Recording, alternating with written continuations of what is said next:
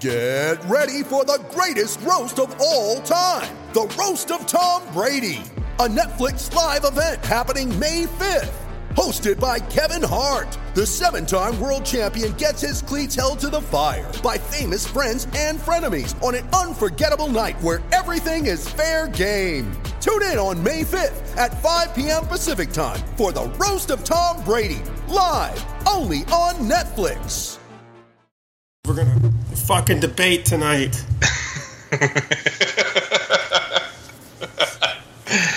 All right. We're going to get fucking after it. Embrace the debate. That's our new motto here. Jesus fucking Christ.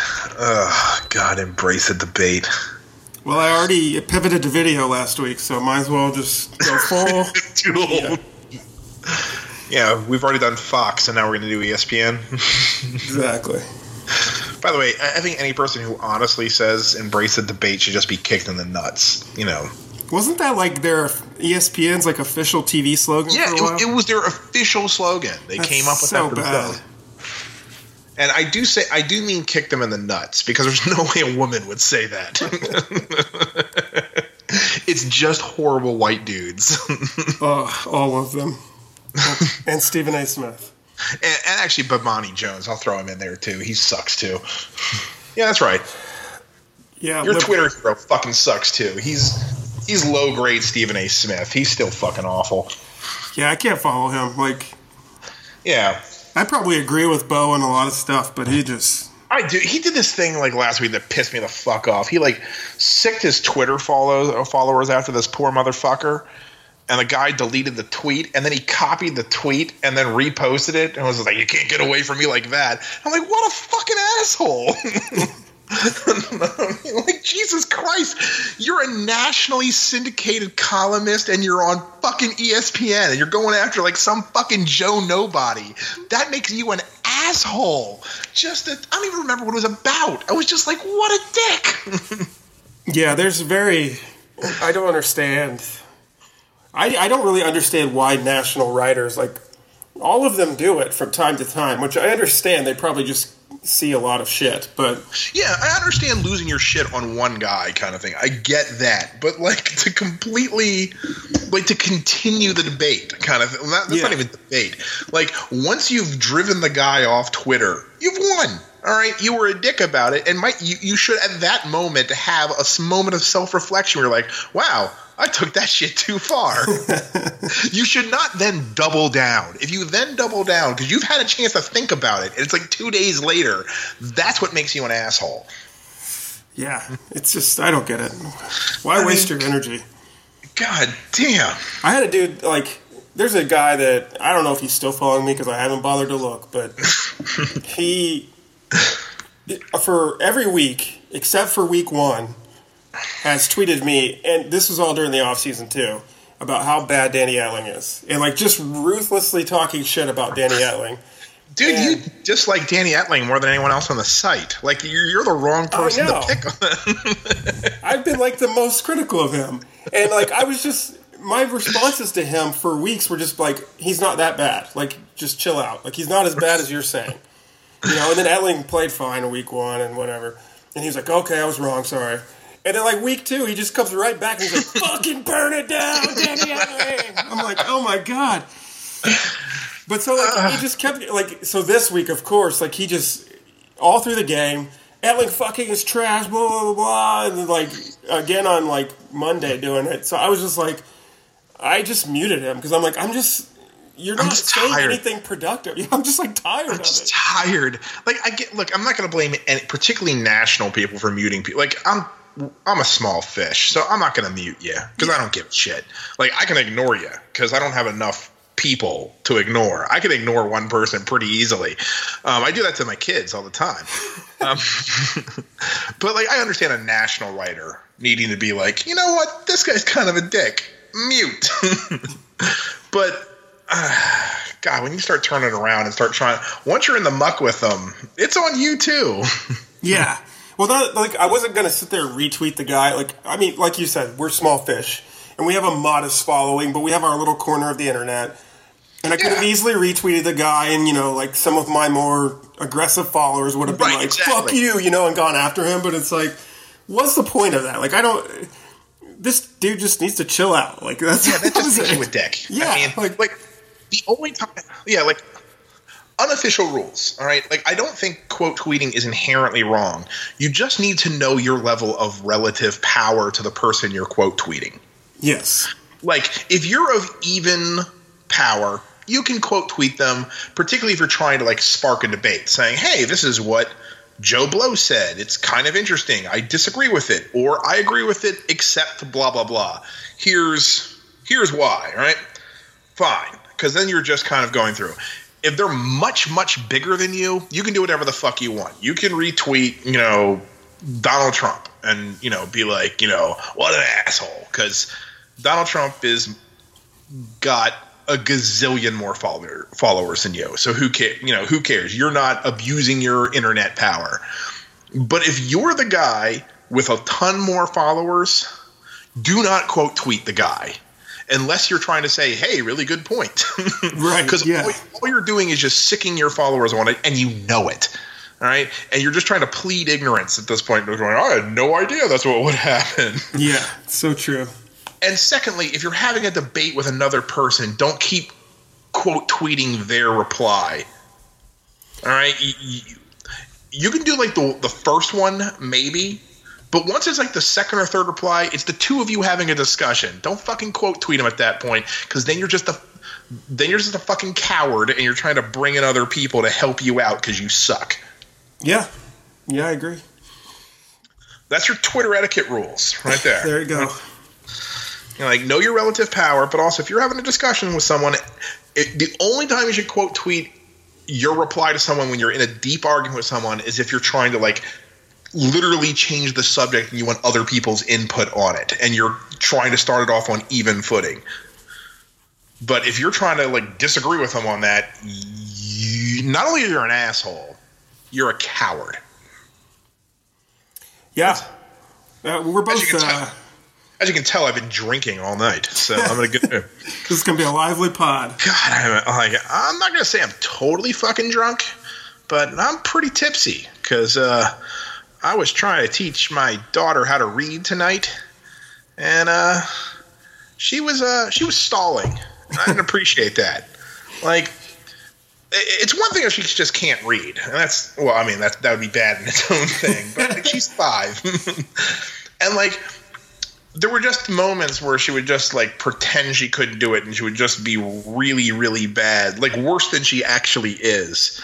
And that's just stalling, and I'm not going to put up with that crap. So, and I just looked at her and like, we're not leaving until we read this book. So you can stall all you want, but you're not going to be able to watch Beauty and the Beast. So, oh yeah, I'll bribe her with Disney movies. I'm not above that.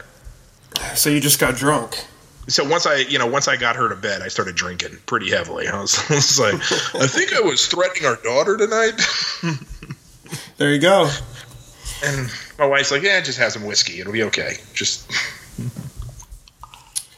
so there we are. This is the type of podcast you're going to get then.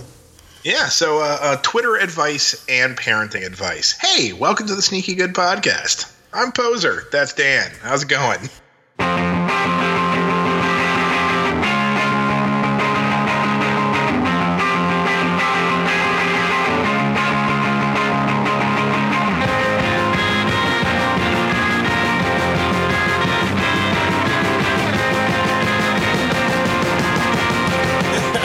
Drunk like you.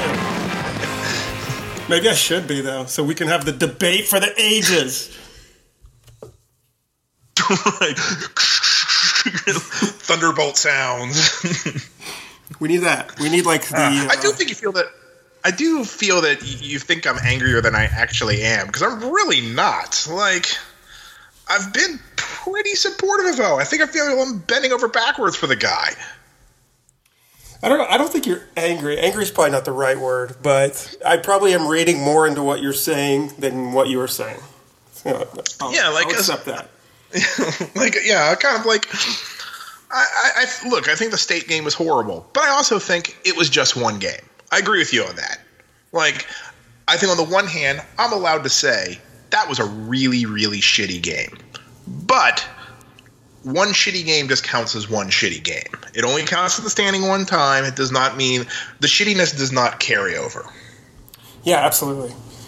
Now, the Syracuse game was just, I don't know. It was one of those things where you felt like they needed to come out and make a statement, and particularly with that first play, like, Greedy Williams gets the interception, he runs down the field, like gets down to the 1 yard line, almost scores a touchdown. Like it kind of felt like this is our chance to make a statement. Like that was just a one-game aberration. We're going to come out there and mudhole these guys. Yeah, the route is on. And it just didn't quite get off the ground. It was just a really frustrating game. And there's some reasons to that. And I mean, and I know you've talked a lot about this on Twitter, and I talked a little bit about this. I actually like the decision to go to Brennan. Yeah, it was interesting. I thought it was a gutsy call, and I think coaches are too conservative with how they treat their quarterbacks.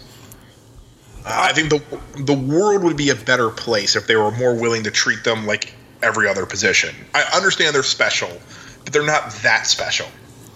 Yeah, I mean, and we're especially coming off a regime that we did so poorly developing quarterbacks, and I think part of the reason is how delicately they were always handled. They ended up becoming so delicate because we handled them so delicately. I totally agree. So I think they're looking at track record. They're like, hey, let's get this guy not just some snaps, but some meaningful snaps. Exactly. That's the key word. And then what sort of happened was the worst case scenario. Everything went wrong that possibly could have. And then all of a sudden an 18-point game was a 3-point game, and then panic set in.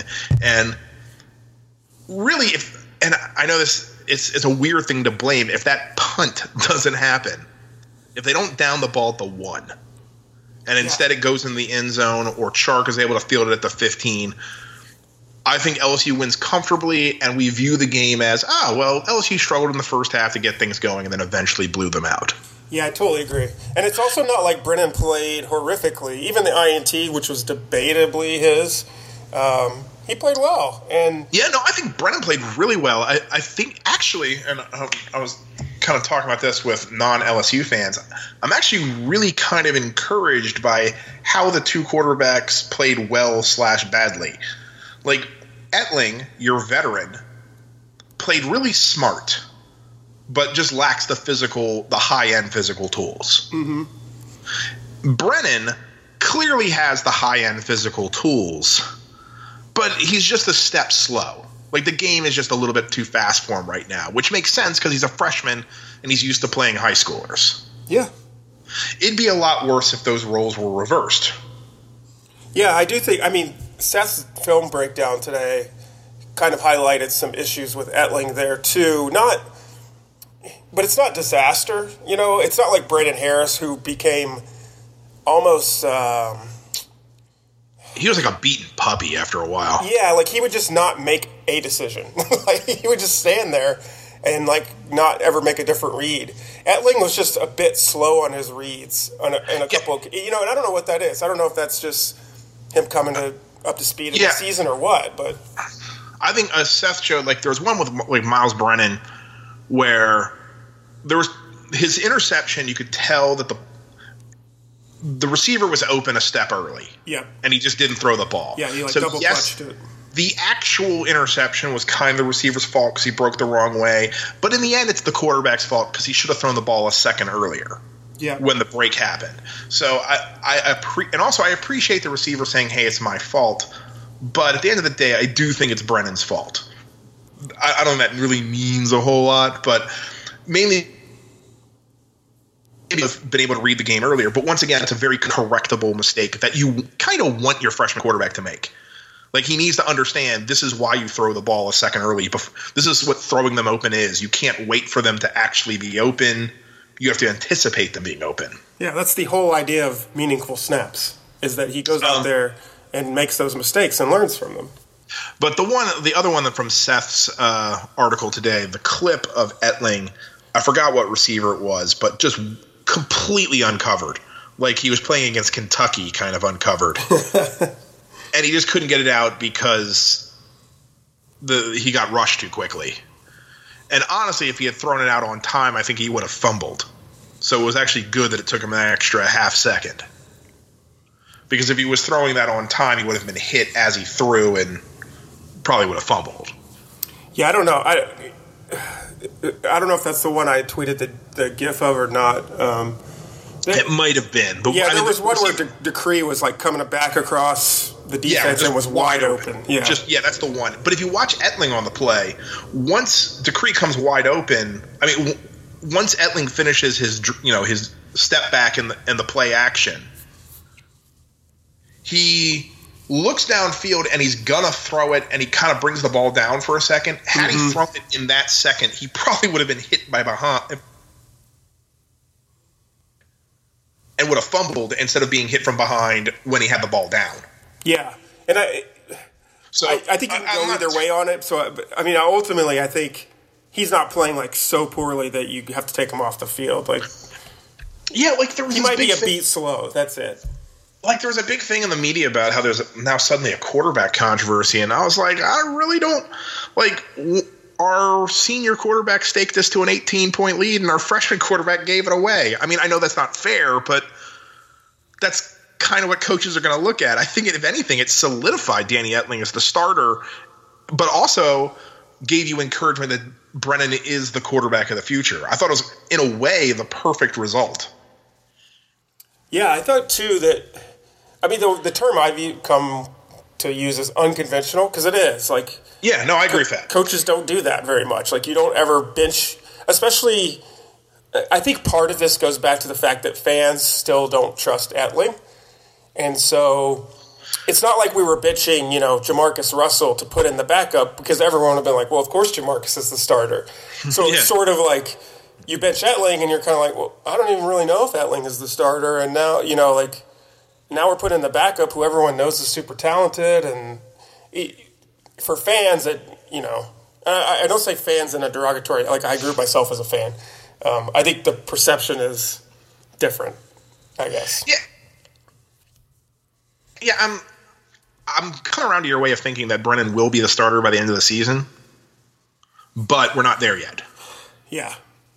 And also, when we say the end of the season, that might be the bowl game. Yeah, something like that. So, I don't know. I think Etling is still clearly the guy. I think it's like when watching the game, it's like it's so tantalizingly close to what it could be. It's just not there yet. The offense? Yeah. Yeah, I totally agree. It's like you can feel it, you can see it. It's a half step off, and that half step is a huge step. The defense, I know it will come around. And when I say I know, it's just because it always has in the past, and Aranda did this song and dance last year. So I'm not as – but that was not one of his better – that's not one he's going to put on his highlight reel. That we have a higher standard for the defense than the offense. If you say, what's the LSU playbook? You're like, hey, we just want the offense to be competent. We need the defense to be great. And right now the offense is showing that competence. It's the defense that's also just, they're okay. Yeah, and we need it to be great. And it needs to take that extra step. I didn't think they played – I've seen a lot of harsh criticisms for it. I didn't think they were that bad. Of course, saying they're good is hardly a harsh criticism. They were good. I'm encouraged by the fact that they are making teams drive the field on them. I'm not encouraged by the fact that they can't get off the field. There's that, and also I know there's always an excuse for every penalty flag. It's always like, oh well, that one's a bad call because of this, and that one because of this. But you know what? There comes a point where it's just the sheer volume of them. It's you. And, that Chason penalty on 3rd and long, I know, they hit the quarterback kind of fell into him and he couldn't get out of the way or whatever. That is a moronic penalty. When it happened, he cannot commit that penalty. And I know, I think someone on the site said, what's he supposed to do? Just hold him up?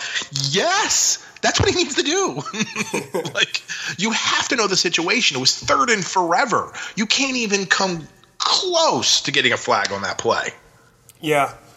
And plays like that are what probably turned that game from being a blowout to being close. I mean, I still never felt the game was in doubt. Syracuse never had the ball with a chance to take the lead. Yeah, even though they got it to 2 points, it's still just 2 points is so close. But what I liked about it is they brought Etling back in, and Etling just cool as a cucumber, man. Like, actually, I don't think he's getting enough credit for that. He was sitting on the bench. He hadn't played for like an hour in real time. Yeah. Comes back to the game, drives the team down the field, scores the ceiling touchdown to win by 9. Like, that was awesome. Like, just no panic in that guy. That was definitely, you talk about like ice water in his veins. That was a critical drive for the team. Yeah, like he totally played the he iced the game. He absolutely just put it away. So I was really, I don't know, like, Etling got bad reviews, particularly because that first quarter was just awful. But if you take out the first quarter stats, he was awesome. Like, he had great numbers once they figured out what they were doing. And they started off so bad. I mean, just terrible. Yeah, this is the first quarter highlights my primary concern with the team is why the fuck can't we block? Yeah, they couldn't block. And I actually kind of like them saying, hey, look, we're just going to simplify shit. We're going to stop all this pre-snap motion. It's not fooling anybody, and all we're doing is confusing young linemen. All right, like, let's just simplify everything and just make things work. And I think that it takes a lot of humility to do that because, A, Canada kind of prides himself on pre-snap motion. That's kind of like one of his things. For sure. But also, they had already said this is a really simple offense. So I know they're going to get killed in the press for saying they're going to simplify it further. Oh, what? This team can't understand the simplest offense in the country? So I think it required a lot of humility for them to come forward and say, okay, this is what we're going to do. And I like that because it shows that they're one of my bigger beefs with Orgeron so far has been that he's been more concerned with public relations than anything else. And that is a decision that runs totally contrary to public relations and is actually about winning football games. So that's the kind of thing that sells me on a coach. Well, there you go. Like, I really like that. Like, I like that he was willing to take the public relations hit. Now you're a huge O supporter. Huge O supporter. No, I'm not going to be a huge O supporter. But, like, there's stuff there to like. There's in the bouillabaisse of crap of the last 2 games, there's stuff bubbling underneath the surface. That's pretty encouraging. Yeah, I think that's my takeaway. And I will admit, going back and forth, there were several people on the site. A lot of people were like, well, is it possible that, like, we just take this state loss a lot more painfully than you do? And I'm like, yeah, absolutely. It's totally possible. Because I've basically chalked that game up to, like, wow, we played fucking terribly. And we're never going to play that terribly again. So I'm not saying we're going to play great. I'm just saying I don't think we'll be that bad again. And so, I'm not defending myself. I'm just saying that probably plays into my thought process of not thinking as negatively about the team. But I just feel like a lot of people hit the panic button, and I'm like, yeah, let's cool it. Also, I think Syracuse is a little better than we gave them credit for. Yeah, they did look better than credit for. And also, look, their hurry-up offense did give us a little bit of fits. Senior quarterback. Senior quarterback kind of thing. Yeah, I mean, look, I don't care that you're optimistic. I like optimism. I'm down with optimism. I'm Mr. Optimism. What I didn't like is you just kept saying that I have this double standard for it. And I'm like, look, I was pretty down on Miles as well when bad shit happened. I don't think you can – I think I can separate saying, hey, they played like shit and saying, okay, well, what do we need to do to get better? Like, I think I was able to do that with Miles just as I'm doing with Orgeron. What I don't want us to do is just say, well, Mississippi State really wasn't that bad. No, it was that bad. It was really bad. Absolutely. But you can move on from a game like that. I think you're right when you say, like, Florida State lost to Louisville by 30 points. They weren't 30 points worse than Louisville last year. 40 points. 40 points. Or I wrote a whole column about how every coach in the top 10, except for Urban, had an embarrassing loss in their first year. And, that's the top 10. Like, everybody loses in their first year. It's just something that happens. So what you have to do is be able to compartmentalize it and say, okay, that's what we're going to build on. Like, that's our example. And that's where we get to our worrisome with Syracuse is it still seems that the team is mentally weak. Like, I don't think the problems are physical. I really think this is a team when they see adversity, they start to panic. And they really need to get over that hump. There's just a catastrophe syndrome with this team right now where once one bad thing happens, another bad thing happens, and they expect the third to happen, which becomes a self-fulfilling prophecy. I still think a lot of that is youth. Even our, I know we have some veterans on the team, but we have a lot of young guys playing very big roles, not reserve roles. Like, at this point, I don't know how many freshmen are just basically starters. You kind of just run into that situation where it's like they haven't been there before, so they don't know a way out of it. They haven't seen, oh, we can get out of this. I remember this happened to me before. It's not a big deal, And also, this is where it comes down. This really is about the coaching, because that's something coaching can really control, is being on the sideline. I mean, like, look, this is not a big deal. We saw this at practice. We did, I was coaching a game last year where this happened. Don't worry about it. That's in the past. And I think we have a tendency to dwell on past mistakes, and we make them worse than they are. And I know it's not a big deal now. We're, a week and a half past it. But it's sort of like that pass interference call against Mississippi State. It was a bad call. But it's like we were still obsessed with it 5 days later. We're still petitioning the SEC, trying to get a call about it. I still feel like the players were talking about it. The media was still going on about it. We had guys on the site still saying, that's still a terrible call and the SEC should be ashamed of itself. It's like, get the fuck over it. It was a bad call. Bad calls happen to everybody. And we made it worse than it was. Yeah, they didn't respond well. I mean, there wasn't quite a singular moment like that this week. I mean, maybe the safety. Yeah, I think it's the safety was the. But even after the safety, they came back and had it was like a 50-yard drive.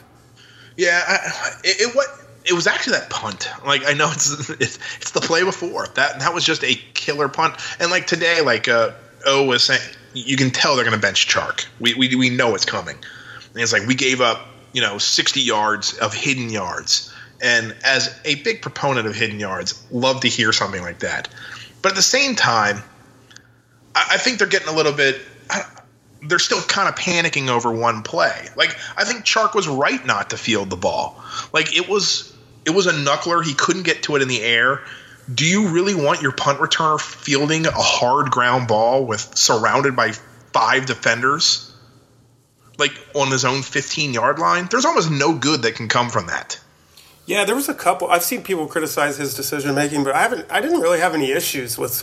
Yeah, he was doing basically what you should do. Like, he was playing it by the book almost every single time. I agree with that. I thought he played it like by the book, and it burnt him. And look, it was a perfect punt, and it had perfect coverage. Shit happens, and I think he's kind of getting the blame for that. But once again, it was like the team couldn't get over that. It was like, what a shit luck. Well, now we're going to obsess over, okay, now we have a safety. And, we shouldn't have had this safety because if only we had fielded that punt.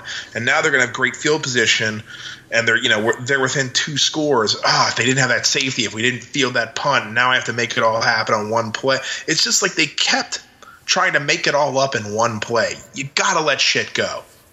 And that's the biggest problem with the team right now. They just can't let shit go. Yeah, from a micro perspective, probably.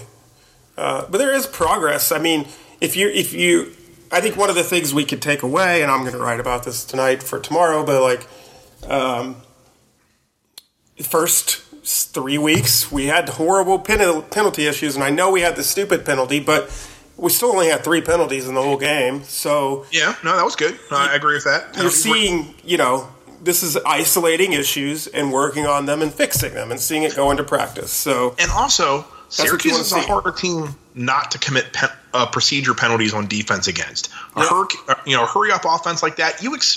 If they had committed like 3 or 4 procedure penalties, I kind of would have just looked the other way. I would have been ticked, but you'd been like, yeah, that's just the kind of offense. I think they were really disciplined when it came to that.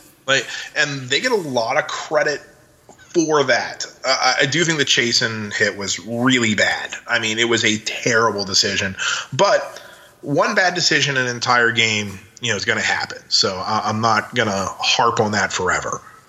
And even as bad as the blocking was in the first half by the offensive line, they kind of sorted the issues out midway through the second quarter to about midway through the third. That 15-minute stretch, the offense looked like its best self. Yeah. They were blocking. Williams was finding running lanes. Etling was hitting receivers, running free through the secondary. It was exactly what you wanted to see. So there's that tantalizing glimpse of what this team can be. And as bad as the first half blocking was, it wasn't that much of a problem in the second half. No, not really. I mean, we drove I think there was one abbreviated drive, the Etling's last drive. Yeah. I feel like every other drive it was 5 to 6 plays at least. And you also had Brissett got that third and 2, 3rd and 3, and that really tough run to get a first down. Yeah, that was great to see.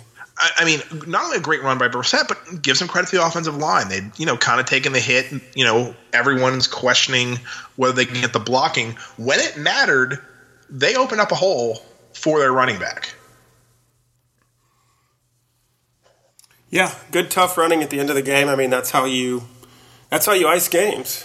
Being able to come up with those blocks and put teams, moving backwards, which has been I don't know. I guess it's Syracuse, so we don't know. Yeah. We were able to move backwards other teams in the past, but I don't want to read too much into it. I don't want to completely write off the first quarter and say it didn't happen because it was ugly. That first quarter was terrible. But I also don't want to read too much into the first quarter. The offensive line problems kind of sorted themselves out once Canada, I think, said, okay, we're just simplifying the calls for the rest of the game. Yeah. And that's something that gives me some encouragement. This was a team that actually made adjustments. Yeah, absolutely. Which is a concern from last week because everyone was like, we went into the half and it wasn't a disaster yet, and then it just came back and it's like nothing changed. Exactly. This game was a closer game, and I would have liked to have won by more points, but at the same time, I think there was a lot of encouraging signs. I'm not as panicked as I was after Mississippi State. I felt better about the game. On the flip side, it was painful to live through. It was. I will not disagree with that. I mean, I feel like the box score looks better than the game was to watch. Yeah, and that's kind of what made me feel better. As I sat down, I was expecting to see just an atrocity on the box score. And then you look at it, you're like, wow, this is pretty good. And then Billy does a film review, Seth does a film review, and you're like, here's some, I don't want to say excuses, but here's what went wrong on this, and it doesn't really look like a systemic issue. It's just they played bad on this play, or one guy misses a block, and then Seth, goes through with the quarterbacks, and you kind of look at it and you're like, I don't think the game was as bad as it felt. Yeah, I totally agree. That was my feel too. The further I got from the game, the better I felt about it. Yeah, once you start looking at the game and start doing a rewatch, you're like, yeah, this is – and this is something else I wrote about in my box score piece. It was this was a game that was dictated by field position, and LSU had terrible field position. And that, once again, could be a real problem going forward. I don't want to completely wave away all issues. Special teams play is a big deal with this team, and we don't know if they're going to come out on the other side of it. But I honestly don't think they're going to spend that many possessions starting from inside their own 10. It's not likely, just by sheer odds. Yeah, their punter had a great game, and it limits your playbook. because all you're trying to do is just get to the 20-yard line and get off you're just trying to flip field position at that point, because you need to drive 50, 60 yards just to get a credible field goal attempt. Yeah. And that's a tall order. So, LSU was getting 30-yard drives, which normally would result in either a field goal attempt or at least, put you in that, weird zone where maybe you can go for it. But you were still deep in your own territory. You gained 30 yards and, you're still in your own 35. I guess the concern would be we still don't have a special teams coordinator. Yeah, yes. I think special teams is still a real concern on this team. It's a whole. I mean, I think O was gambling that we would get that 10th position, that rule would pass, because he's basically already said that once it does pass, once it goes into action, we'll have, that Greg McMahon or whoever, I think that's his name, Greg McMahon, will be our special teams coordinator. So, and also LSU is really getting burnt by the fact that last year, kickers against us, the LSU opponent kicker would have won the Lou Groza Award. And they're kind of on the same pace this year. And last year's punter, LSU opponent punter, might not have won the Ray Guy Award, but might have been a finalist or a semifinalist for it. And is on the same pace this year. Like, there comes a point where we're just getting really bad luck, where the other team's special teams have just been great against us recently. What's the explanation for that other than just bad luck? I don't really think there is one. I think it's random, because opponent kicking and opponent punting is one of those things that's really variant from year to year. It's not consistent. Mm-hmm. No matter what kind of special teams you play, it's just that LSU is just want to run a really bad luck there. And you just gotta. There comes a point where the other team is trying to win too. Yeah, I mean, as a fan, it feels frustrating because I feel like since McGahee left, it just hasn't been the same. Like, we brought back Pivotal, obviously that was more for recruiting, but special teams have never been good under either of his two tenures. And then we have this year, which we have one of O's first things was to fire Pivotal. And we've seen some progress, like, changing over kickers so that we kick it out of the end zone. Gamble is finally doing the damn thing we thought he was going to do when we recruited him. Like, that's promising. Yeah, and that's the stuff I care about. Like, I think LSU is doing the stuff they should be doing. Like, the punt game, I think, is – and also, like, Growden was just having a terrible start to the season. They benched him, put in Van Rosenberg. Like, I think that's the correct move. I think the return game has been pretty good. We don't quite have that explosive returner. Trey White was definitely a guy who put your heart in your throat every time he was back there to receive a kick. But he could bust one at any time. I think now we kind of have the opposite. Chuck doesn't make me nervous back there. I think he's going to field it just fine. I just don't feel he's going to break it. Yeah, he's not really he's an explosive player, but I don't know. Some guys are just built for the return game, and I'm not sure he is necessarily. I can see their thought because he has the speed to just break one if he hits a seam, but usually great returners make those seams. Yeah, I wouldn't mind seeing, I don't know, with how explosive he's been, I wouldn't mind seeing Greedy Williams back there. Jacoby Stevens, someone like that, maybe get him on the field that way through special teams as a return guy. They've been trying to find ways to get him touches. I think that might be a way to do it. I'm not against keeping Chark there. I don't want him to be the scapegoat for Syracuse as having a great punter.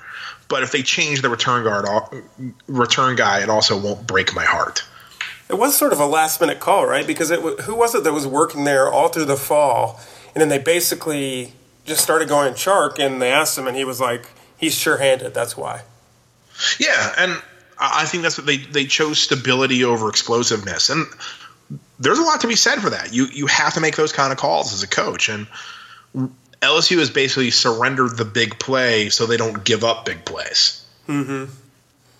Which is a totally defensible call. Yeah, there's logic to it. But I'm with you. I'd like to see like maybe Clyde Edwards-Helaire or someone like that. Yeah. But he hasn't shown much in the kickoff game yet. No, he hasn't.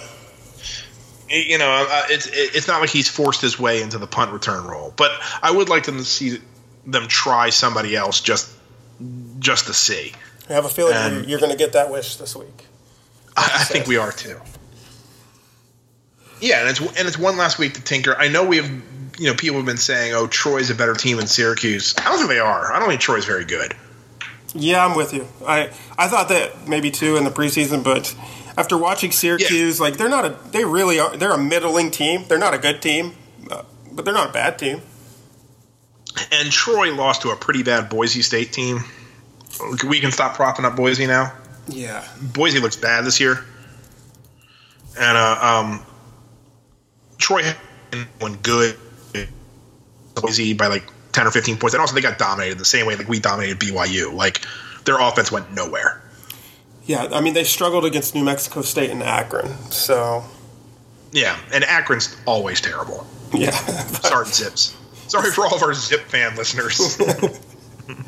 We just lost 2 people. Yeah, they're like, "Oh damn, I can't believe you talk shit about the Zips." This was the one podcast that kept us out of it.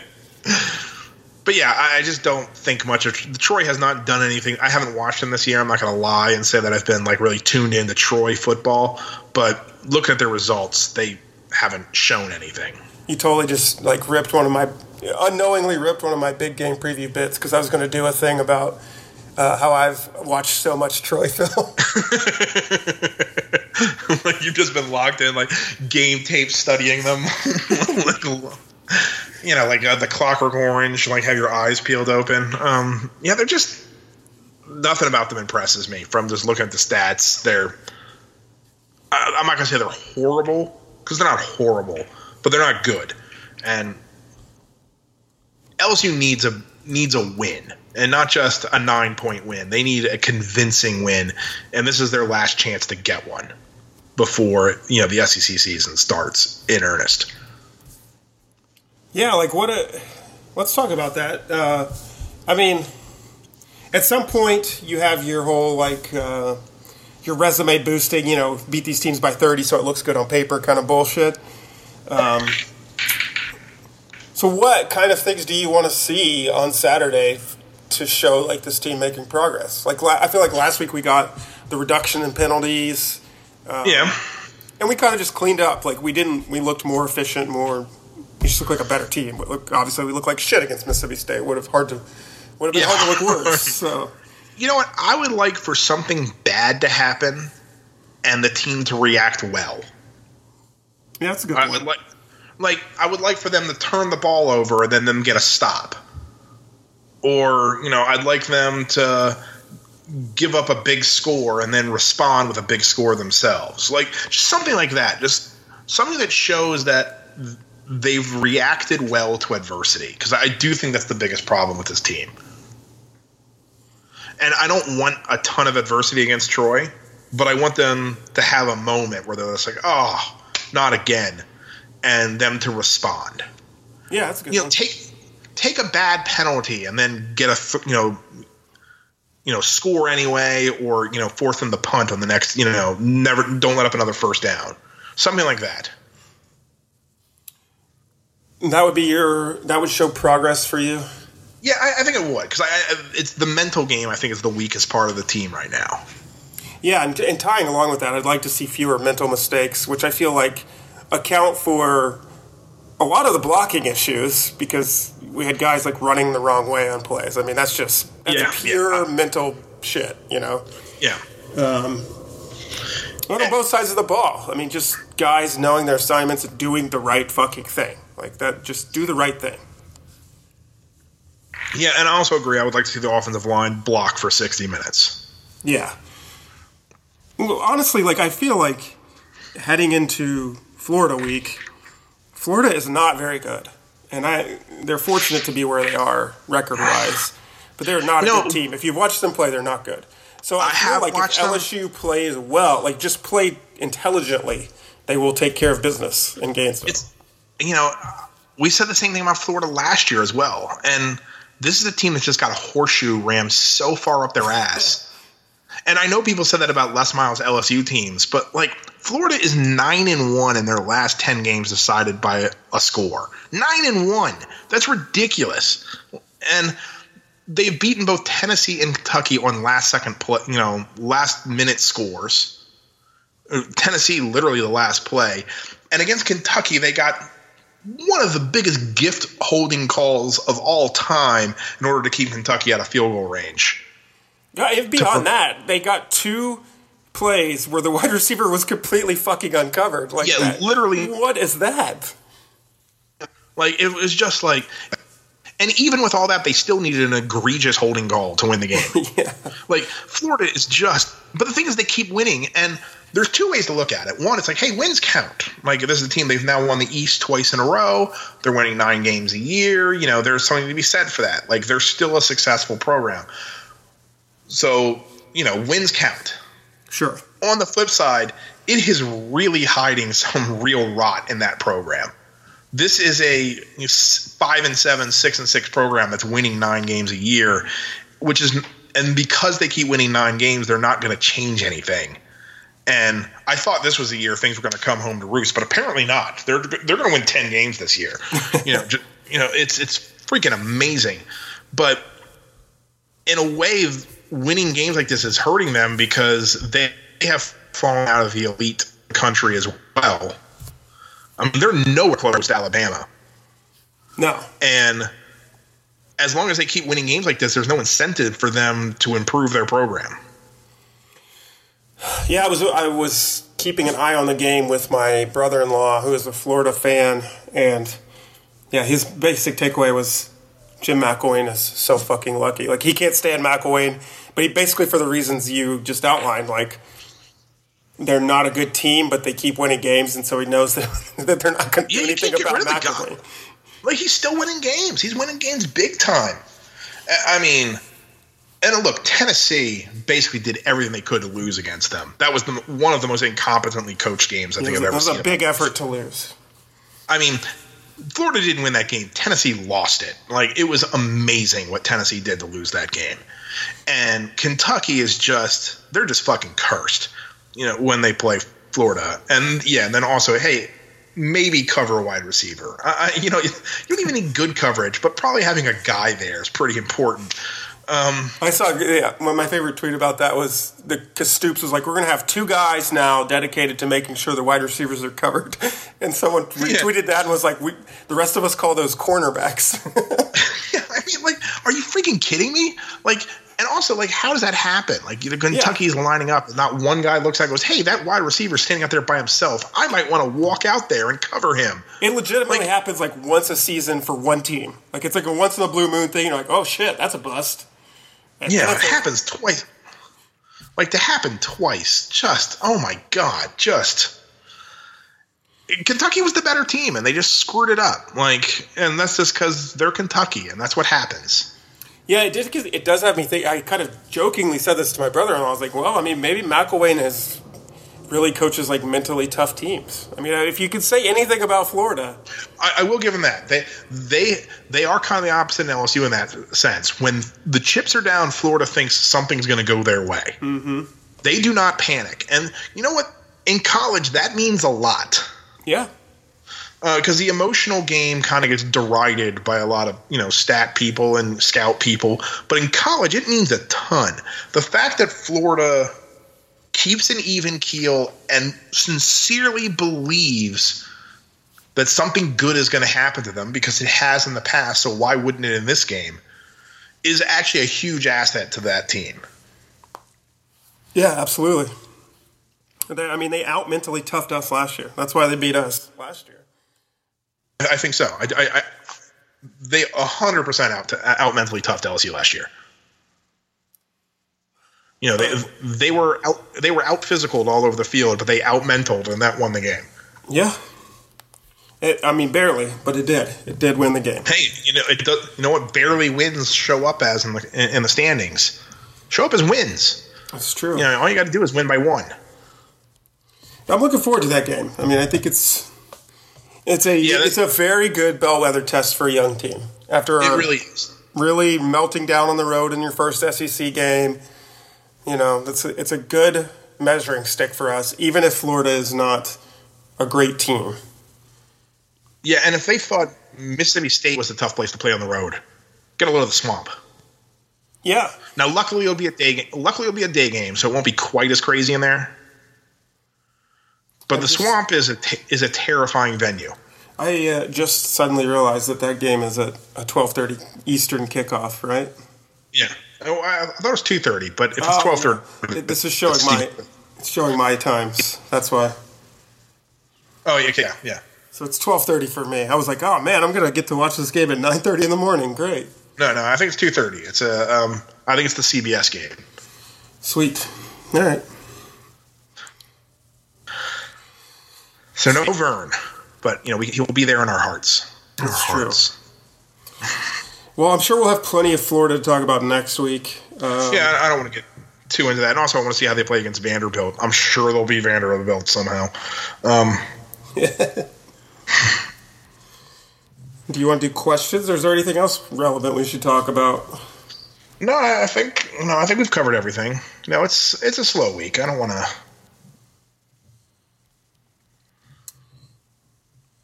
Do the whole season at once. So yeah, let's do questions. All right. Well, the first one is kind of more of a comment, but the Mets theory says, if I post this on time, I'll be bordering on consistency. But he concludes that with, won't that be a happy development? Which I think is snarky. I think that is snarky, and that hurts our feelings. You know what? We're people, too. That hurts our feelings. And I know what? Fuck consistency. You know what? You need a little bit of, something crazy and random in your life. You can't count on things. You can't count on people. So I'm going to set this to go immediately after the LSU game concludes on Saturday night. Exactly. Okay, Alan Savant. He hasn't tweeted me to tell me I'm saying his name wrong, which I probably am. Is it possible that fans expect this team to already be in year 3 of this offense and the freshmen to be playing like seniors, like fifth-year seniors already? Canada's offense worked at year 1 at Pitt, so we'd like it to work the same way it did at year 1 there. And fifth-year seniors honestly aren't that good because that means they were, first off, so they were redshirt their first year, then stayed 4 years because they weren't drafted. I think we're asking them to play with their talent levels. Look, every player on this team was a member of a top 10 recruiting class. Yeah. Except I think for Corey Thompson because he's just been there forever. Yeah, the 1971 recruiting class. Yeah, that 1971 recruiting class was not nearly as highly rated as the rest of them. So, no, we're expecting these guys to live up to what they were billed to be. Freshman, sophomore, senior. It doesn't matter.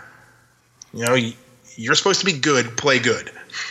Yeah, I do think there is a bit of, over expectation for immediate, dominance, and it didn't help by the first 2 weeks of being dominant, and our freshmen looked great, and it was like, oh man, these freshmen aren't going to miss a beat, and now they are missing beats. So I think there's a little bit of that, but I'm not, you don't get a break for that. Yeah, that's kind of my point. It's like, look, no one wants to hear excuses. Everybody's dealing with early graduations these days, or early defections to the NFL. This is not an LSU problem. This is every good program has to deal with that.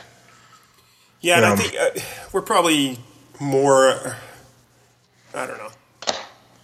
There's more to that. Yeah, we're affected by it more than most programs, but we should still have more talent than Mississippi State. Yeah, they're just higher roster turnover. Yeah, you can't debate that. Whatever, I'll write about it later. Look, we'll give you a pass for losing to Alabama. If this team loses to Alabama, I'm not going to be pissed. Beat Mississippi State. That's what I'm going to be pissed about. I think that's fair. Yeah, or at least just don't get destroyed. Yeah, don't get destroyed. All right, Vinny wants to know, will Punisher bring back the luster that the Netflix Marvel series lost with Iron Fist and Defenders? Oh, God. I haven't watched Iron Fist or Defenders. I honestly really like Defenders. Iron Fist had its problems. What I liked about Defenders is it kind of used Iron Fist being a doofus to its advantage and became kind of a plot point that he's an adolescent child who doesn't know how to work in the world. So I thought Defenders was pretty good. It was definitely better than Iron Fist. I honestly hate the Punisher as a character. It's it's fucking fascist. There's no other way around it. It's a guy murdering other criminals in, extrajudicial ways. And I know, like, most superheroes are vigilantes, but they tend to have some sort of code of ethics that kind of justifies it. The Punisher's pretty much just straight fucking killing people. And that said, I'm sure the Netflix series is going to be fucking awesome because the guy they have playing the Punisher is perfect, and it's going to be brutal and bloody, and it's going to be fun, and yeah, everyone's going to love it.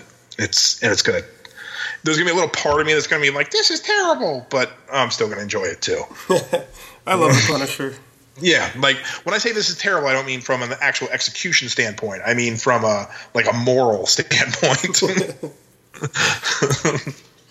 Yeah, he is. I mean, the Punisher is like the id. I mean, it's. I guess that's his role. I don't know. Yeah, like he works better as a supporting character. Yeah, for me, like I always think he works well as a counterbalance to Daredevil whenever he shows up in a Daredevil comic. Yeah, he's. But great on there. his own, I can't stand him. But am I locked in? Sure, I am. He's gonna kill a whole bunch of people.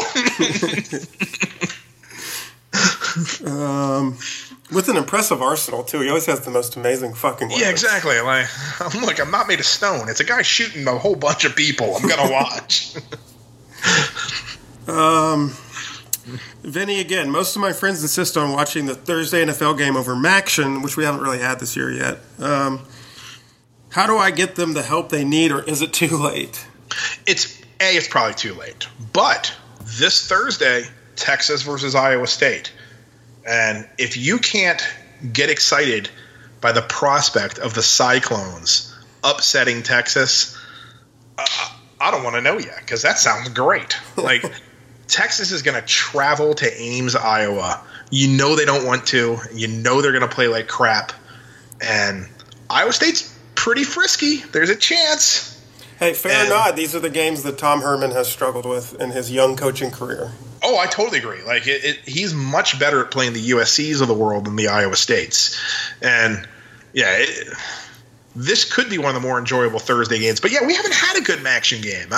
And I do love Maction, but we need to get more – wait for Toledo to show up, because Toledo is definitely, I think, the quintessential MAC team. They tend to score like 60 points, and they're a blast. Yeah, that's true. NFL's kind of going – its popularity's declining, so you might have that in your favor too. Yeah, there you go. Like, yeah, and no one in the MAC is going to take a knee. Oh, God damn it.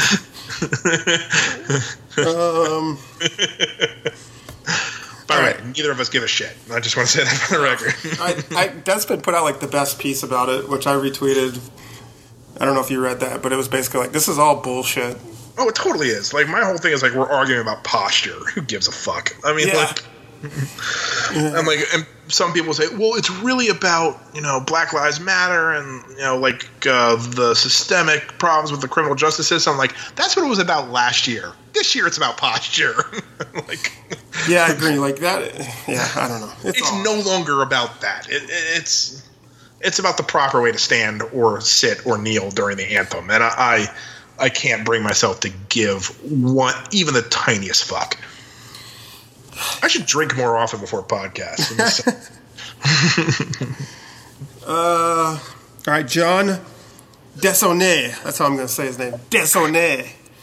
Are offensive line deficiencies a result of scheme or lack of personnel or a mixture of both?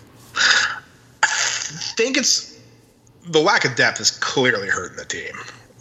So personnel, I think, is the number one issue. But also, I don't think it's scheme so much. It's just guys missing blocks. Yeah. It goes back to the mental issue. I just think guys are just tuning out. And all it takes is for one guy to miss something for the whole thing to fall apart. And also Darius Geis was terrible in pass protect. Yeah, he not a good look, he's a star running back. I get it. But he's hurt. He's not supposed to be out there. Don't ask Darius Geis to block. Like, no good can come of that. Yeah, that would be the worst way for him to get hurt. Like, more hurt, too. I don't know. I mean, personnel doesn't help. We're thin.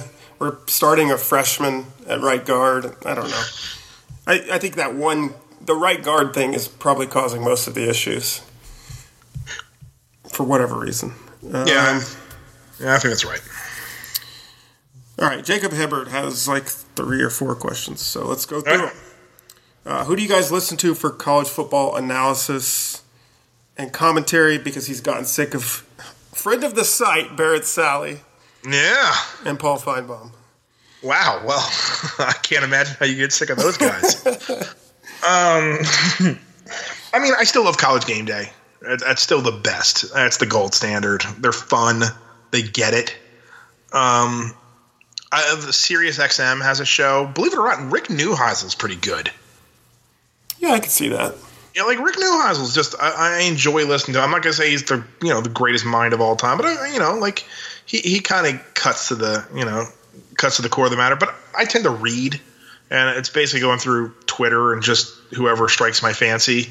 I'm not loyal to any one writer, but if somebody says something that looks going to be interesting, I'll try and read it. I tend to also like read the individual team sites. I'll pimp SB Nation. I think we have a pretty good network that almost all of the team sites are pretty good. I like reading what their take is on their teams. I think everybody, while it's colored through the fan lens, they tend to be pretty fair. Yeah, I think so. I like, to go opposite of you, I guess.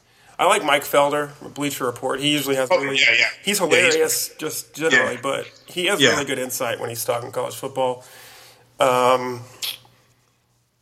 Podcast Ain't Played Nobody. Bill and Stephen Godfrey. Oh, yeah, definitely.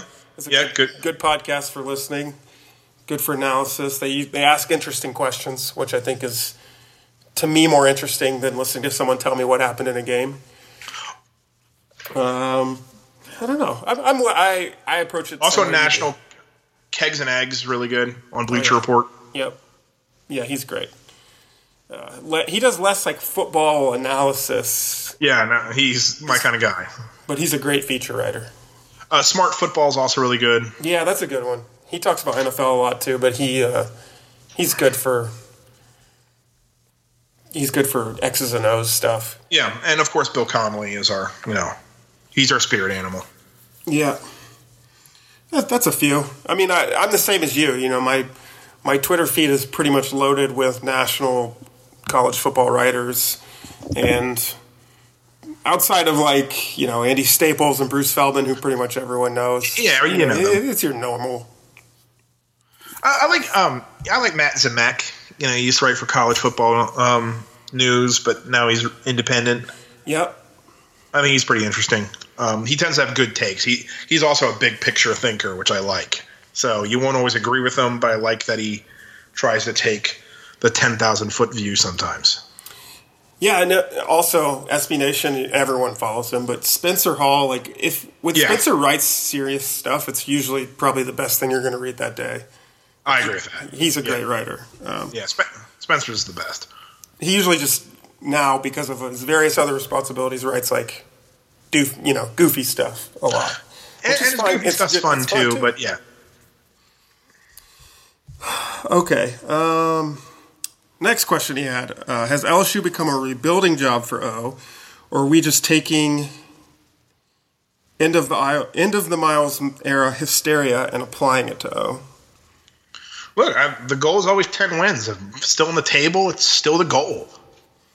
Yeah, that's what we've talked about on here routinely from the offseason through now. It hasn't changed There's going to be another question related to that topics we'll get into in a second, but I don't think it's a rebuilding job. I don't know. I'm going to answer that question with the other question because it's a little more specific. Well, before you get into that, I will say that he has made it more difficult on himself, but I don't think that's entirely a bad thing. I'll use Charlie Strong as an example at Texas. When he arrived at Texas, he kicked 10 or 15 guys off the squad. Yep. And everyone's like, "Oh, what a tough, what a hard SOB, what a great coach." Well, what that essentially did is that not only have 75 scholarship players, he's essentially put his own team on probation. Only without the excuse of probation. I think what O has done, I don't think he's driven guys off or anything like that. Though, you had your normal turnover. But I think he is, by design, playing a whole bunch of freshmen because they're his guys. And so there's there's mistakes in losing that come with that strategy. But it is him making the program in his own image. So it's an acceptable risk. Yeah, I think that's a fair way to term it. Yeah, I think that's right. How far away are we from realistically being competitive for a title again, and what do we need to get to there? We need Alabama to not be as great. Let's be honest. Alabama's the 800-foot gorilla of college football right now. They're on a run. Right now, I think the current Alabama dynasty is the greatest dynasty in the history of college football. And I don't really think it's that close. I don't think there's too many other contenders. So you don't need them to collapse, but you need them to step back to the field, because what makes it doubly difficult for LSU is not only can you not win the SEC, you really can't win the SEC West until Alabama comes back to the fold just a little bit. And it has that extra element of that it's totally demoralizing. Because if you're, in the Big Ten West, or, you can still win the Big Ten West, and you still have a goal that you can say, hey, we did that. We made the championship game, and we can build on that next year. Well, LSU doesn't have that because they're going to lose to Bama. And, it's hard to build yourself incrementally, because the first step is beat the best program in the nation. And once you've done that, you're already on top of the mountain. So there's no incremental path. And I think mentally that becomes really hard for a team. Yeah, I think Bama regressing a bit is a big part of it. I am still not 100% convinced. I don't think this Bama team is as good as they have been. And I know they obliterated Vanderbilt, but, I don't really care. Vanderbilt is fine for Vanderbilt. They're good for Vanderbilt, but they are still Vanderbilt. So I wasn't, that blown away that they – I expected them to destroy Vanderbilt. No, I agree with you. I think there are holes in this team that have not existed in previous Alabama teams. Yeah. The program is still at that level, though, if that makes any sense. Absolutely. And when I say, let's be clear, they're still great. They are, and they're in my playoff. I'm not talking about them being bad here. Yeah. But if they lost 2 games this year, I wouldn't be totally blown away. That's so. But that's also, and this happens every single time someone beats them. By the way, we get a slew of articles talking about the formula to beat Bama, and then they just turn around and murder those teams. A&M had the formula, and then Alabama's now beating them by 30 points every year. So it's it's going to be hard to consistently is to have similar talent to them. Yeah, exactly. They're not beating you through scheme. They're not beating you because they're great at X's and O's. I don't think Saban is a bad X's and O's coach, but I don't think he's a great X's and O's coach. What he is the greatest recruiter in the history of college football. Yeah. He has more talent. He has more talent than you. Well, and they have a limitless staff, so yeah, they can coach a lot. Yes. Okay. Katie wants to know if we're going to see more of Brissett in the upcoming weeks. I think we will, because I don't think we're going to see Geis this week, and you're going to need people to split the carries. And that was a heroic run, that he had. That's the kind of thing you want to see. Honestly, it was a very Darrell Williams run from previous years. So as Williams has expanded his role, it looks like Brissett's going to slide into the old Darrell Williams short yardage banger role. Yeah, I talked a lot in the offseason about I had high hopes for Brissett this year. It hasn't really materialized yet, but those types of runs are the ones that will get coaches' attention. So I imagine he'll see a nice steady diet of carries this week. And who knows with Geis coming back, but maybe they'll find more stuff for him. If you're going to run hard like that, you're going to get yourself in the game. Yeah, I agree.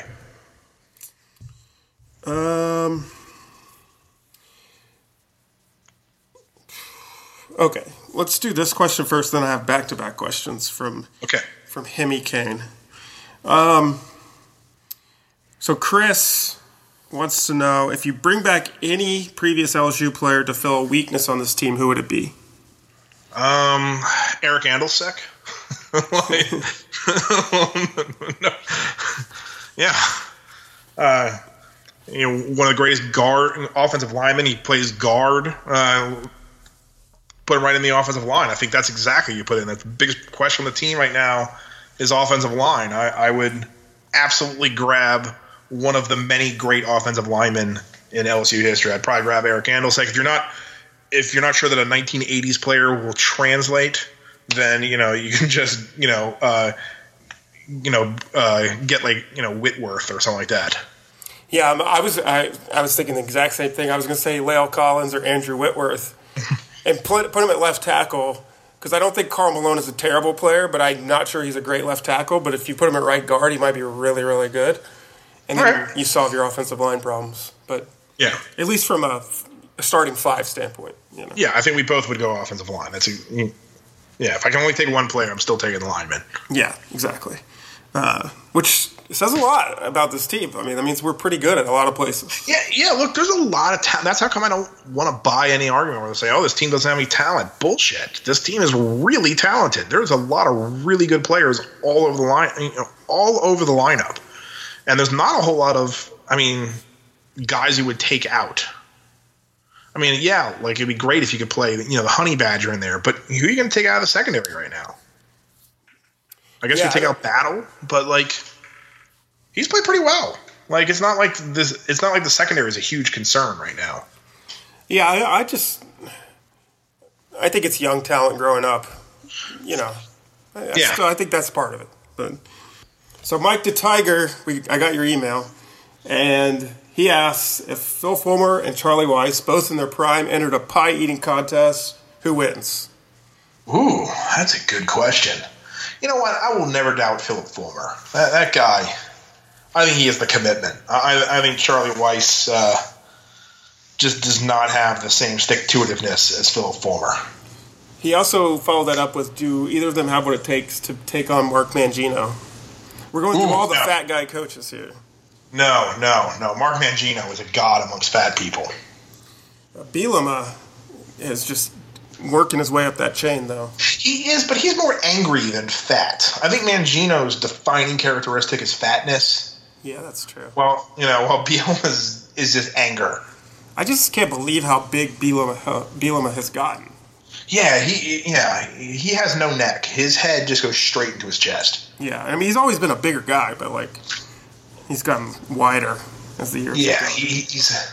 He's not pleasant, but he's still at Rick Majerus levels. Oh gosh. All right, last two questions from I can't remember what his name is on the comments, but he's Hemi Kane on Twitter. So first he asked, what do you think our record will be at the end of the year now? Because he thought preseason we'd be 10-2, 11-1 possible, but now he's thinking we're more 8-4, 7-5. Well, let's look at it. You have let's just talk Alabama to a loss, right? And we'll say Troy's a win. So that gives you 7 conference games left. 6 other conference games left. Okay, that makes sense. Alabama and A&M both looked – Arkansas and A&M just had a derp-a-thon. Neither one of them are very good. Tennessee's awful.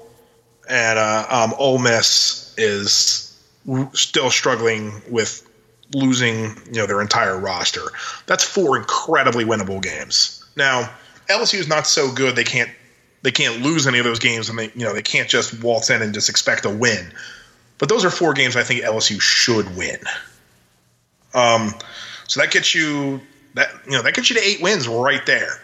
And then you have Florida and Auburn are the 2 best teams left on the schedule, and that's kind of the sticky widget right there, because you would rather them be playing them later in the season, because you could beat some teams that you can beat, get some confidence. The problem is you're going to play them early, and if you go out, lose to Florida, lose to Auburn, all of a sudden those 4 games, which are very winnable games for LSU, become must-wins. And then I could see them losing, 1, 2, even 3 of those games, just because this team's been mentally weak and they start to unravel. So it's critical they at least go 1-1 in that Florida Auburn series. If they go 2-0, they're off to the races, and 10 wins is on the table again. So I think the safe bet is 8-9 wins, but I'm not ruling out 10 wins just yet. The SEC is terrible. Yeah, that's why I'm looking up and down the schedule. So I got us. I'll be more cut and dry than you. Versus Troy, win. Versus Florida, win. Versus Auburn, loss. At Ole Miss, win. At Bama, loss. Beat Arkansas. Beat Tennessee. Beat A&M. I mean, I think 10 wins. I'm still there. I still think we do it. Yeah, it's still very much on the table, but primarily because all of those teams are so bad. Like those teams have not looked good at all. That's the big reason I believe that. This is not LSU is awesome. This is the SEC's terrible. Yes. But I do think that Florida-Auburn stretch is huge. You need to win one of those two just for the confidence boost. Because if you're 0-3 with Bama looming and you need to win those other 4 games, things get dicey with this team. Yep. I could see them packing in their tents. Yep, and it's still, again, I keep saying it's a younger team, and younger teams are mercurial. So you might get a great effort and beat someone like Alabama and then lose to Tennessee. I mean, that's totally on the table. That was my preseason pick. But also, I thought Tennessee would be a lot better than they are right now. Yeah. Yeah, I think that's my opinion might change as the season wears on if some of these teams start to improve. But just from the way they've played so far, none of them have looked good at all. I mean, they just look terrible. Yeah. A&M at least has Christian Kirk, and you can have a thing if 2 bad teams are playing, take the team that has the best player in the field. And if Darius Geis is hurt and Arden Key is, still not healthy, you can make an argument when LSU plays A&M, the best player on the field will be Christian Kirk, which means you should pick A&M. Yeah, sure. All right, so the follow-up to this is why I left it at the end. Hemi Kane again says, so if this dud, let's go nightmare scenario. This is a dud, like 6-6 or worse. Yeah. What do you do? In his opinion, what he do, he basically says, you got to keep O because it's terrible to fire a coach after 1 year. Yeah. But, what's your course of action? I mean, I think you got to stick it out. My biggest gripe with the athletic department is that they haven't had a plan. And I feel that they've just been, we talked about it last week. I feel they've gone from pole to pole. Like, they wanted to get rid of Miles. They wanted to do it for 2 years. They finally did it. And then they basically did an internal hired and promoted from within, which, why are you firing a guy if you're trying to keep continuity? Like, I feel this has been an athletic department that just doesn't have a clear plan. So I think unless they go 0-8, which I don't think they will, you keep O. Like, you have to show some commitment to your plan. And once again, part of O's strategy was, hey, I'm going to play a whole bunch of kids. And that's a risky gambit, but it should pay dividends down the line. So, you gave up something this year to be a better team next year. So I think you stick with it. You don't want to be doing this again next season. Yeah, right now it feels a lot like we are 2016 Georgia, who similarly fired a successful coach, had recruited well. They're kind of our spiritual sisters in the conference. Yeah. And they fired a good coach that wasn't getting them to greatness, and we just did the same thing. They hired a coach with no head coaching experience. We hired one with bad head coaching experience and light coordinating duties. They hired a coach with direct personal ties to the school.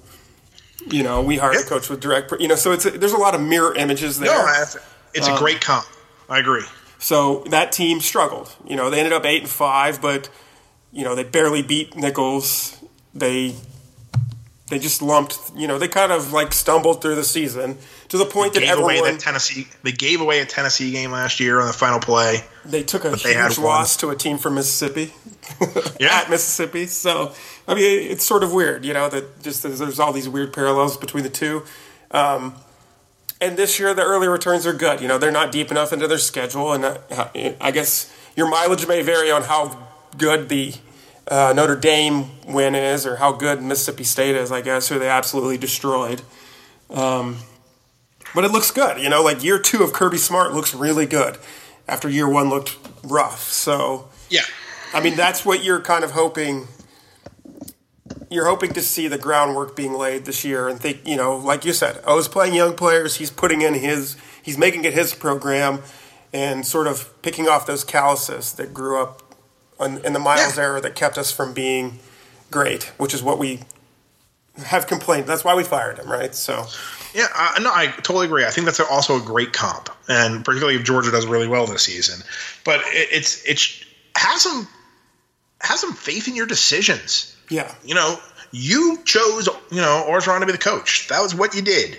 You sat down and, when you had the press conference, you said, this was our first choice. This was the guy we wanted to hire. Whether people believe it or not, doesn't matter. That was what you said.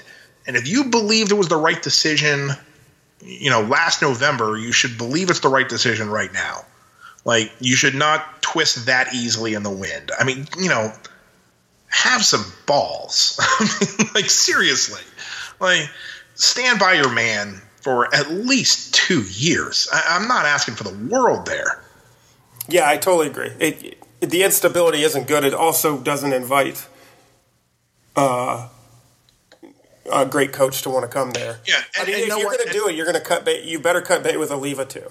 I mean, and I also know that people say like, well, Frank Wilson might get hired by Tennessee this year. We might miss out on our guy. You know what? There's always going to be another hotshot coach coming up. Yep. Don't worry about coaching talent. There's always going to be someone. Yep. Like, because last year was supposed to be a fallow field, and all of a sudden PJ Fleck came out of nowhere. Jeff Brom, was a big name. Like, it was just every year there's going to be guys. Don't worry about it. They'll be there. Yeah, I totally agree. If all goes disastrously, and there will be a coach. Whenever it goes downhill, whatever that end looks like, it doesn't matter. It doesn't matter if it's in 2 years or 10 years. There will be somebody. Yes. And someone commented this on one of our articles the other day where they were like, what if LSU is just not a destination for a great coach anymore? A great coach doesn't want to come here. It's going to take a lot to make LSU not a destination for a great coach. A lot. Notre Dame hasn't won a national title since, 89? Yeah. Right. And they played in one championship game since there. And they've been a good program, but they haven't been great for pretty much 25 years. And they still get the pick of the litter. Now, I also realize it's Notre Dame, and coaches have a longer memory than players, but it does give you the idea of how long memory lasts. LSU has been a very good program for 20 years now. And that was on top of the remembrance of this should always be a good program. Coaches are going to want to come. Now, are you always going to be able to get like the very top name? Maybe not. But honestly, I think that's a lazy way to look for hires. You want an up-and-comer. Yeah, absolutely. There was an interesting. I don't know. Did you see that article today on Sports on Earth by I think it was David Ubben or Ubben. I don't know how you say his name, but it was he interviewed Les, and it was basically about being on the hot seat and athletic departments hiring coaches. It's pretty interesting. Yeah, I mean, I think one of the problems I haven't read the article, but I think one of the problems with the SEC is we've gotten lazy in our hires. We've taken guys that are like mid-career. And the ACC has been taking guys at the beginning of their career. And I think right now the ACC has a better pool of coaches because they have younger, up-and-coming coaches right now. Yeah, part of the article, a lot of it is Tuberville quotes, but Tuberville basically says that he hates all of the athletic departments going to search firms to do their coaching searches because they don't understand, which I get is a very to term coaches as middle managers in the huge complex of athletic departments is what I mean, which is kind of what they are. It is a very middle management complaint you're going to hear in the industry, like, oh, my superiors don't really know the hard work that I do. But to his point, like he says, like, look at Barry Alvarez at Wisconsin, who I guess a lot of search firms consult with to get information on like how to hire a coach because he knows how to interview and what to look for, and he's had a pretty good track record. So yeah. I mean, there are always going to be coaches available. So I don't see LSU diminishing to the point of where like LSU didn't get Tom Herman last year because Texas. That's why. Yeah. Just because of Texas, not like. And let's be honest, like you don't need a search firm unless you need the intermediary, so it's not going through you. Yeah. Because otherwise, you could just outsource it to whatever your college's message board is. They can come up with a pool of candidates. Now, some of them are going to be unrealistic, but you can, in the AD's office, monitor their coaching board and come up with a pretty good short list of names that you might want. And that goes to like every school. Like right now, Ohio State, I'm sure some people are pissed at, Urban, and they have a list of 5 or 6 coaches that are pretty good on their board. If you were, just trolling their board, just writing stuff down and saying, okay, I could come up with, you don't need the firm. The reason you need the firm is so you can make contact with coaches so they can say, oh, I've never talked with LSU. Yeah. Yeah, that's fair. That's the only reason you need a search firm. Otherwise, they're not giving you – there's no value add to them. I mean, look, there's only, 120 coaches in college football. I mean, it doesn't take that much time to do your research. No, exactly. I mean, if that's your job to identify, and then some of them you can just eliminate because they're, either too old or, they're not good. You can be like, Matt D'Antoni, really good coach at Michigan State. He's also 70. We can cross him off the list. Right. Hugh Freeze. We probably don't want him. Cross him off the list. Like you can narrow down a list pretty easily, and particularly if you make it regional. This weekend was also good evidence for just that. No coaching is a sure, no coach is a sure bet. Even someone who's been successful. Jimbo Fisher just lost, and I know NC State is pretty good, but if you looked at, there was a tweet going around with the warchant.com message board, which was all of FSU fans wanting to fire Jimbo Fisher, who, legitimately brought their program back to greatness. So yeah, as a guy who has spilled words on that, we didn't want Jimbo Fisher. That's dumb. Jimbo Fisher's still a really good coach. Yeah. I didn't want him because I think he's kind of at his plateau, if that makes any sense. But firing him if you're at Florida State's insane. He got you back to the promised land. He's a really good coach. I never said he wasn't a very good coach. And also, I know he hasn't won a game yet, and it's funny to talk about. Part of that's because of the Hurricanes, and he just hasn't had chances. And look who he's lost to. He lost to Alabama, who's great, and NC State, who's a really good team and was really pumped to win that game. So let's not even throw out Florida State's season yet. No, it's way too early. And they lost their starting quarterback. Yeah, and also same with Tom Herman. It's just in the end. One of the funny things that I did when I was doing my article of coaches who had embarrassing losses their first year, it seems everybody lost to Maryland. That seems to be a rite of passage for first-year head coaches. But also, that's a good thing for the program long-term, because then you can say, look, this is a long build. This is how far we have to go. But at the same time, it didn't cost them anything in conference play because Maryland's out of conference. Yep. So the Big 12 isn't – I mean, it's a deep conference of just teams that are Texas's level right now, but it's not. There's not a whole lot of powerhouses. TCU looks great. Oklahoma State, could be a paper tiger. Oklahoma's Oklahoma, but after that, I mean, even if you lose to all 3 of those, Texas can conceivably go 6-3 in conference. Yeah, it's not. It's not at all. I don't think they will, but it gives you an idea of what they can do. Yeah, I tweeted a joke about it after Florida State lost about how I don't know, whatever, Jimbo being a sure thing or something. But really, the point of it was to mock the idea that every coach, so many people when we hired were sure we were doomed to fail. Oh, we should have taken Jimbo.